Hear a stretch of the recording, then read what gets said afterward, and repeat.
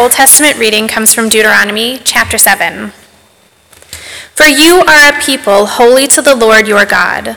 The Lord your God has chosen you to be a people for his treasured possession out of all the peoples who are on the face of the earth.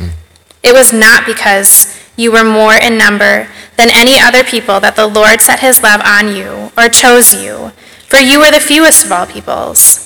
But it is because the Lord loves you and is keeping the oath that he swore to your fathers, that the Lord has brought you out with a mighty hand and redeemed you from the house of slavery, from the hand of Pharaoh, king of Egypt.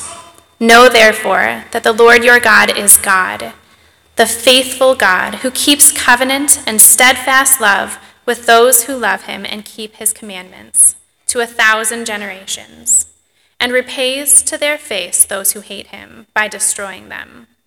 He will not be slack with one who hates him. He will repay him to his face. You shall therefore be careful to do the commandment and the statutes and the rules that I command you today. Our New Testament reading and sermon passage is from 1 John chapter 4. By this we know that we abide in him and he in us, because he has given us of his Spirit. And we have seen and testify that the Lord has sent his Son to be the Savior of the world. Whoever confesses that Jesus is the Son of God, God abides in him, and he in God. So we have come to know and to believe the love that God has for us. God is love, and whoever abides in love abides in God, and God abides in him. By this is love perfected with us, so that we may have confidence for the day of judgment, because as he is, so also are we in this world. There is no fear in love, but perfect love casts out fear. For fear has to do with punishment, and whoever fears has not been perfected in love. We love because he first loved us. If anyone says, I love God, and hates his brother, he is a liar. For he who does not love his brother whom he has seen cannot love God whom he has not seen. And this commandment we have from him: whoever loves God must also love his brother. This is the word of the Lord. Thanks be to God. Please be seated. Thanks, Lord. Good morning, everyone. It's good to see you all. For those of you who are watching online, a warm welcome. And if you're visiting for the first time, a warm welcome to you. We're very glad that you are here. If you've been at Cornerstone for quite some time, you've been seeing how God has been adding to our midst, and it's a good thing. And so we're very thankful to see how God is growing our church. We're in a series. We're looking at this letter called 1 John, and we're talking about what does it mean to have fellowship with God. And fellowship with God is not just knowing the facts about God, but it's actually having relationship with God. As we've been seeing in John, it's having this ability to walk with God and to enjoy God. Now today we have a very familiar theme, and it's love. And what we're going to see is that love is really the heart of fellowship with God. In love, God wants us to be near to him. In love, God is the one who goes to great lengths to bring us back to him. So today we'll have 3 points. The first one is the cost of love, verses 13 and 14. Then we'll have the assurance of love, verses 15 through 18. And then the overflow of love, which would be verses 19 through 21. What's our main point? Our big idea is this: Jesus has laid down his life for us in love. And so we are to fearlessly love one another. Because Jesus has laid down his life for us in love, we are to fearlessly love one another. Before we go further, would you please pray with me? Holy Spirit, would you make my words to be your words? For if I utter things in my own strength, it is but foolishness. But Holy Spirit, when you give me your words, they become your words to the people. And so God, what we're asking also is that you give us hearts to receive your word, that you give us minds to receive them, and that we would actually then be doers of your word, not just listeners and hearers, that you would teach us what it means to fearlessly love those around us. So God, this is something we can't do on our own. And so we call out to you, we cry out, God, would you so empower us now? We pray in Jesus' name, amen. So the first point is the cost of love, and what we see is love is costly. It requires sacrifice of time, sacrifice of money, sacrifice of your possessions, sacrifice of your space, sacrifice of perhaps even your life. Look at verse 13. See how he begins. By this we know. Now what he's doing is he's referring back to section just prior, which is verses 7 through 12, and there he's speaking about love. Now if you have your Bible, look at verse 10, which is not printed in our bulletin today. So this is what Pastor Clay looked at last week, but we're going to reference it because we need to have this review. There in verse 10 he says, this is love. Not that we love God, but that he loved us and sent his son as the propitiation of our sins. And what we need to see is how Christianity, this type of love is what sets Christianity apart from all other religions of the world. When you consider the religions of the world, they say something like this. You must have a certain level of performance to show that you are good enough to be acceptable to God. And so you need to have loyalty. There should be no other gods. You need to have obedience. Do what that God asks you. There needs to be sacrifice. And so in the Old Testament days, ancient times, it would be, like your crops or an animal. In today's day and age, that would be your money and your time. Basically, the religions of the world say something like this. I need to show that I love God, and then he will show that he loves me. In other words, God, he rewards my performance. God's love is then owed to me. I earn it, I deserve it, or at least I deserve something good when I am doing good. Now, Christianity is something completely different. So Christianity comes and says God's love is not earned, it's not deserved. In fact, God's love is a gift. It's a gift of grace. Again, verse 10 in chapter 4, God's love is what comes to us first. God loved us first. And it's not because we were loving. It's not because we got our act together. And so Christianity is not do more. It's not try harder. It's not go to church. All of those things, though good, are just performance of religion. What we see here is God loves because he wants to love, and he wants to love because he is love. And what we see in this text is that God and his love comes at an infinite cost. Now, when we use terms like infinite cost, that sounds like church talk, and so we need to say, well, what does that really mean? If God is loving us at infinite cost, what is that cost? Look at verse 14, our text today. There he says, the testimony of God's love is this: he has sent his son as a savior. So let's ask a series of questions to get at what he's saying here. Now, the first question is, well, what is a savior? Don't think too hard. One who saves. From what does he save us? The text says, from the curse that is due for our sin. So what is the curse? In one sense, the curse is the brokenness of the world and how the world is disintegrating, it's falling apart.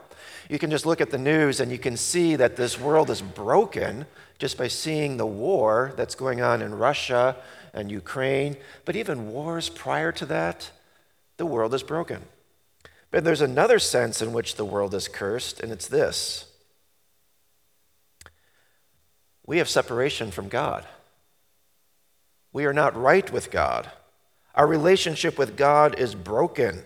That separation of God expresses itself in death. We no longer live forever. We now die, but also that separation of God ultimately leads to hell, which is an eternal separation from God. When we think about sin, sin is not just breaking rules. Sin is actually breaking a relationship with God. It's saying, God, rather than putting you first, I put myself first. Rather than loving others, I love myself. And so God, in his justice, he gives us over to that separation, and that separation then is that we live and die in that broken relationship. And then how does Jesus then save us from the curse? The Bible says is that he becomes the curse for us. Again, verse 10, he is the propitiation of our sins. As we saw back in chapter 2, verse 2, some repeat here, that word propitiation we saw there is that God himself, he appeases, if you will, his own justice that is due for our sin by becoming the sin offering in our place. In other words, Jesus becomes sin in our place, and he takes that sin for us. What we need to see today is that this is a great cost. This is what we call an infinite cost. As Pastor Clay demonstrated and showed last week from the text, God gave his only Son at great sacrifice. For here, the Father gives his Son to be killed. And not just to be killed, but to be mocked. Not just to be mocked, but to be mocked by people who are spurning and despising God. And so we see this, and the Son, what is his sacrifice? He gives his life. Jesus, when he died upon the cross, he really did suffer the infinite pains of hell for those who are God's elect. He really did suffer.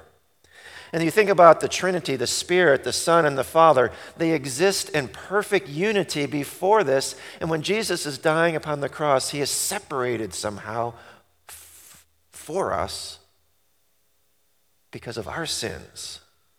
How sacrificial that is. But there's more. When we see this love, and we see that it's at a great cost, what we see is that it's without demand. God does not require something in return. What we say is that this love is called free, it's called unconditional. The contrast is, think about our own love. Often our love is met with demands. I will give you something if you give me something in return. I'll give you some time if you give me the same amount of time in return. Or at least you write me a thank you note for the time that I gave you. I will give you some money or possessions, but I'll have some qualifiers as long as you use it wisely, as long as you use it in a non-foolish way. Or I will give you some use of my space as long as you're a good guest. Clean up after yourself. Help out. Don't be a complainer. So often what we do is we have a cost analysis with our love. I will give you this much if you will give me this much in return. I will take the cost of loving you if I know that I can at least make something in return. When God does the cost analysis of loving us, it costs him everything. It costs him everything. And there's actually nothing in return because he does not require anything of us in return. So then why does God still do this? Why? Because he wants us near us. And this is the heart of the gospel. Jesus has come to restore fellowship with God. Jesus has come to save us at an infinite cost. Why? Because he has infinite love for us. Now, when we stop and think about God's love, it's unbelievable. Why would God love us this way? Why would God love us to this degree? Why would God sacrifice in such a way? Because that's who he is. He is love. Now, how do we know that we have this love? That's our second point, the assurance of love. God's love is so certain that you have no fear. And no fear not only on the day of judgment, but then any day, any day. Look at verses 15 through 18. Here again we see some, if you will, more repeated themes. Look at verse 15. There he's talking about confessing the Lord Jesus. And he's going back to chapter 4, verse 3. There he says, every spirit that does not confess that Jesus is God is not from God. And as we talked about in that passage, this is like when Peter, the apostle, in Matthew chapter 16, he makes what's called the good confession. If you recall, the people are saying, Jesus is asking, who do you think I am? And they're like, well, maybe one of the prophets, maybe Jeremiah, maybe Elijah. And he pointedly asks, well, who do you think I am? And Peter the apostle says, you're the Son of God. And that's a loaded, wonderful statement. For what Peter is saying is, Jesus, you are the one who has promised from God to come and save us and to save this world. It's really the heart of the most basic Christian profession of faith. Jesus, you are Lord. Jesus, you are the one who has come to die in my place. Jesus, you died on the cross so that I might be forgiven. And what John is saying here is when you have faith in Christ like this, you have fellowship with God. He is abiding with you. That's the word he used. And he's saying you are saved. Look at verse 16. He begins and he says, we know and we believe that we have this love of God. And then look at what he says. We abide in this love. That word abide goes back to chapter 2, verse 6, where he talks about we walk the way that God walks. We walk with him.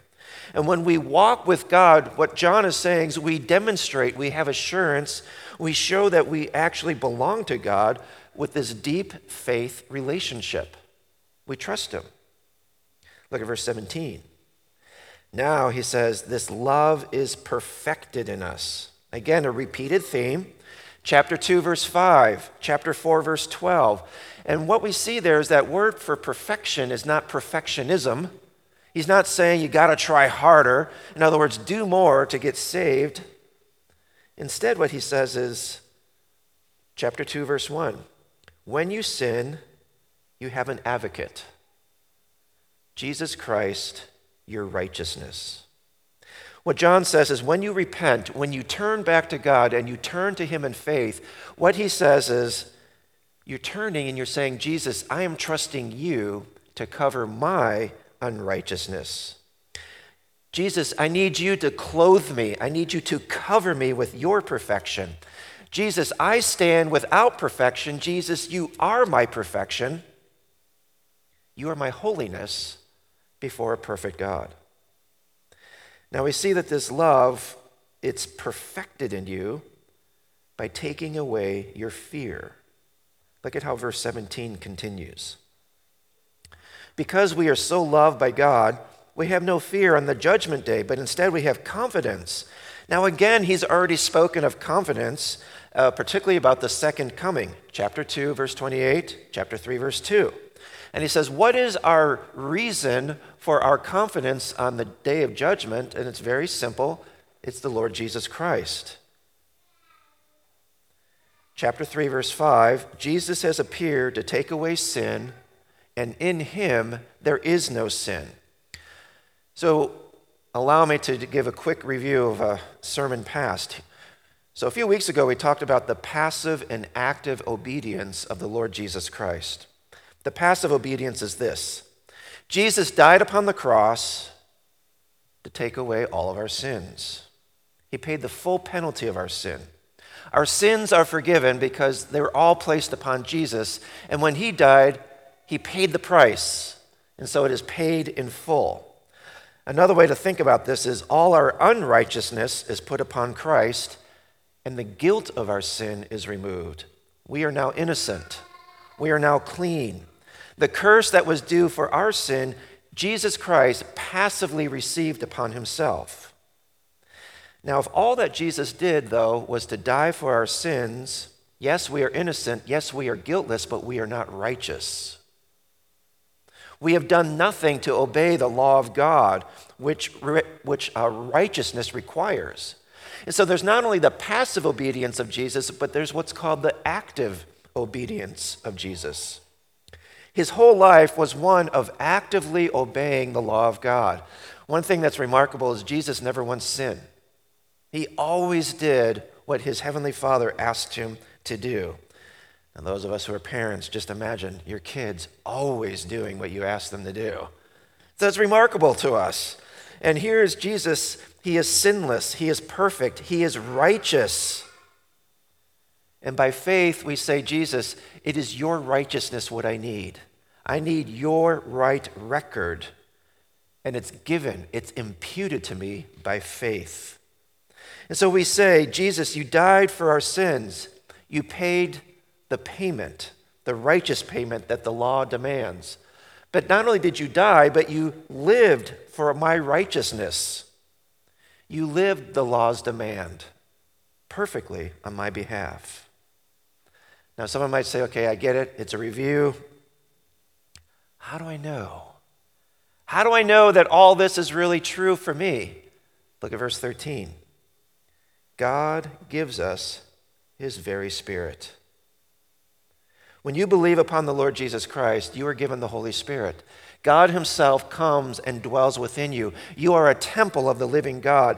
And the Holy Spirit comes and he testifies that you belong to God, that you are born again, that you are a much-loved child, a daughter or son of the living God.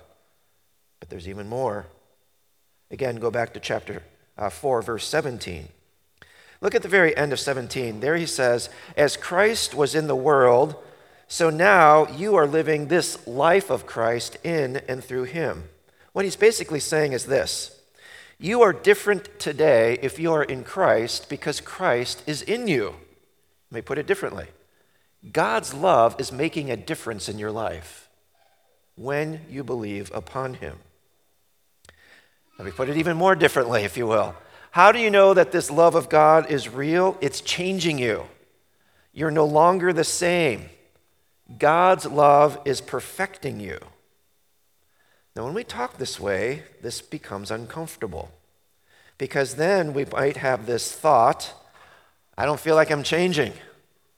I don't know if this is really true in my life. And so what's going on is John is serving as a warning, and he's saying you need to examine your faith. Are you just believing, or are you believing and acting? Remember, part of the context of the letter of John is this. There's a group of heretics, a group that's not believing the true gospel, and they're called Gnostics. And part of their heresy is if you just have the right knowledge about God, that is enough. And what John is saying is, look, you can have all this knowledge of God, but if there is no evidence of God changing you, you're not born again. You do not belong to him. You're not really part of his family if you're not being changed. Now, a person here might now say, okay, I think that might be me though. I'm not being changed, so what do I do? Our very first scripture memory verse addresses this. So if you can bring that up, we're going to read this out loud together. So let's read this. If we confess our sins, he is faithful and just to forgive us our sins and to cleanse us from all unrighteousness. Friends, if you're here today and you're saying, I don't think God's changing my life, the first thing that we do then, we confess.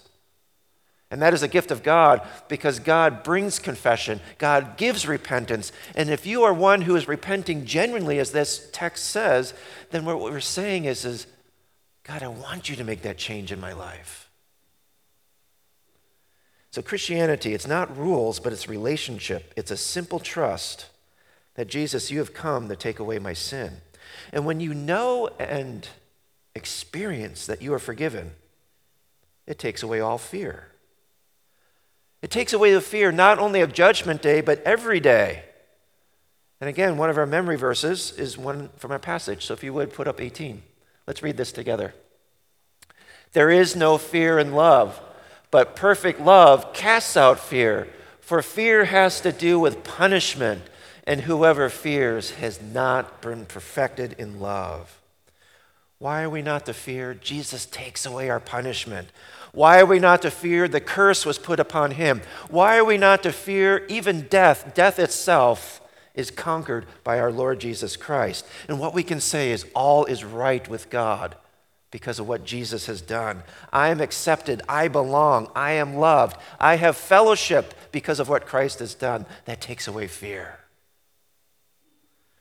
Now, when we have this assurance, this love of God, we cannot keep it to ourselves.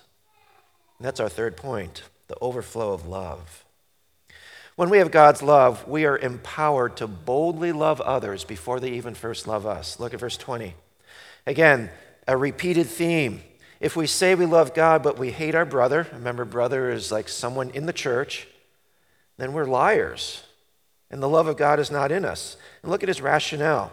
How can we say that we love what we cannot see, God, but then we don't love what we can see, our brother, our sister in the Lord? He's basically saying, how can you say you have faith in God whom you cannot see, but then not have faith in your fellow Christian who you can see?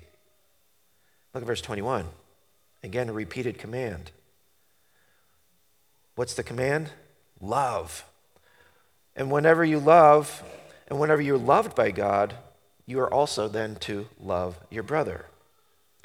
Now go back to verse 19. Again, this is our shortest memory verse, and it's this. We love because he first loved us. Why do we love? Because he first loved us. Well, who are we to love? Well, obviously we're to love God because he first loved us, but look at the context of what he's saying, 20 and 21. We are now to love others because he first loved us. This love of God is an overflow. It's an overflow in us to others. And I would say most of us get that. I get that. And so when I'm so loved by God, it makes sense that it starts to flow out of me. I think the challenge is what this text is saying is this. As God loves us first, we must first love others and not wait for them to love us. Let me put it differently. We need to love people first. We don't have to wait for them. I think this is a really hard thing because what it says is love makes the first move. We've all been in arguments, particularly if you're married, and think about this. When you're arguing with a spouse or if you're, have a sibling, so young people, you're arguing with your sibling, and you both are unwilling to budge in your argument. You ever been there?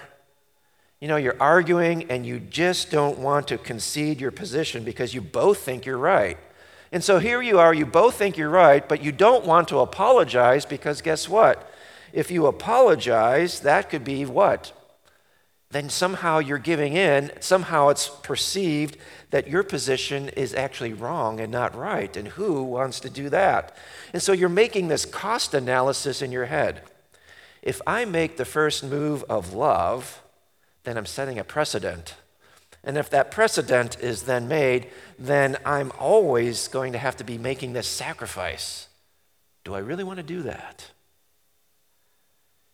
See, we're making this cost analysis. If I make the first move of love, I have to die to myself.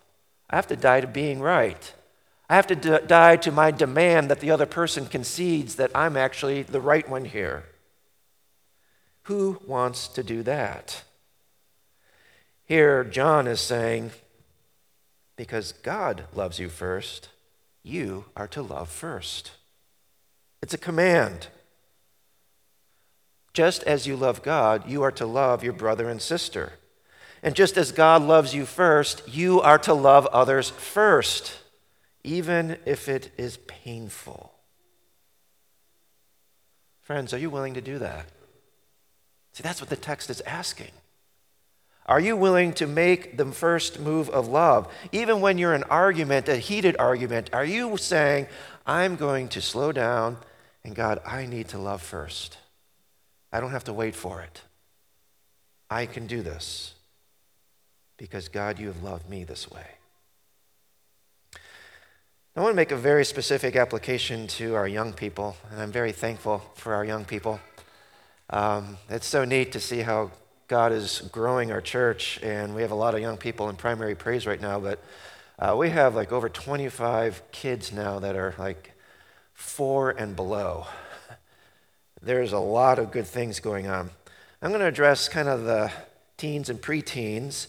What I want to put before you is many of your peers are lonely. A lot of your friends feel like they have no other friends. A book that I've referenced many times is a book by Jean Twenge, and it's called iGen. So it's talking about the generation that's coming up. And what she realizes is that the generation that's coming up is the most connected generation. Digitally, they're in each other's lives. I mean, think about it. Everyone knows everything you're doing. And even though they're the most connected generation, what she finds, they are the most isolated and lonely generation in recorded history of humanity. That's a big statement. And what she finds is this mentality. So here she is, she's talking about the mentality of the young people today. People say this, I would love for someone to reach out to me. I would be a friend with a person if they would be a friend to me first. She finds that there's anger. Why is that person ignoring me? Why are they not paying attention to me? Why are they not responding to my social media? So then there becomes a fear. And the fear then is, what's wrong with me? If they're not responding to me, if they're not loving me first, I'm all wrong. And then it leads to despair. I'm so lonely. I am so lonely. Though I am connected, I feel all alone. And what she points out is the irony is this: everyone else is thinking the same thing. And so the person who you want to be friending you first, they're actually thinking the same thing about you. Why are you not friending me first? So here's a very specific application for you young people. If you eat lunch in a lunchroom and you see someone sitting there all by themselves, would you go eat with them? Would you make it a point to go sit with them? Would you bring a group of friends and go be a friend to that person who's all alone? For those of us, remember the old days when you would pass notes in the hallway? All right? Kids don't do that anymore. But you who are young, would you pass a text? And I don't know all the TikTok stuff, and I don't even know if that's appropriate, so I'm not even going to mention it because I don't know. And I show my stupidity and age when I talk that way. But would you pass notes to people and share with them you're thinking about them? You care about them. You want them to know that they are loved. What I'm saying is would you make the first move to talk to a peer, to a neighbor, to a classmate? And as we broaden this out, you're kind of thinking as adults we can do the same thing, and what we think is that's risky. If I do that with my neighbor, they might think I'm weird. They might. But you know what? They'll get over it when they see you being nice. You might think that's risky because I might say something stupid. You might. But they'll get over it when they see you being nice. They might reject me, maybe, but they will forget when they see you being nice. They will not forget about that. It stands out. When you make the first move of love, it resonates. As Jesus says, you are a light of the world. You are salt. You are flavor to the world. And when you are loving that way, you shine brightly to a dark, lonely world. How can we love so fearlessly? Jesus fearlessly went to the cross. In love, he went to the cross to save you. And what he says is you are now safe in him. There is no more punishment because it's paid in full. Your reputation is safe in Jesus. God will never change his mind about you. You are much loved. You are safe. And he gives you his very Spirit. The Spirit of God dwells in you. And so now you have power that is divine, power that is holy, to love others with the very love that God has so loved you. Jesus has laid down his life in love. So let us fearlessly love one another. Would you pray with me? God, we come to you realizing that this stuff is hard. It's easy to talk about it, but it's challenging to do. So God, we ask now, by your Spirit, would you fill us up? Would you remind us of this love? This love that first came to us. We didn't have to get our act together. You loved us while we were yet enemies. Jesus, you came and laid down your life. May that love embolden us to fearlessly love those around us. God, we pray that this church would be different because of love. We pray that our community would be different because of love. God, would you use us to love in this way? We pray in Jesus' name. Amen. Amen.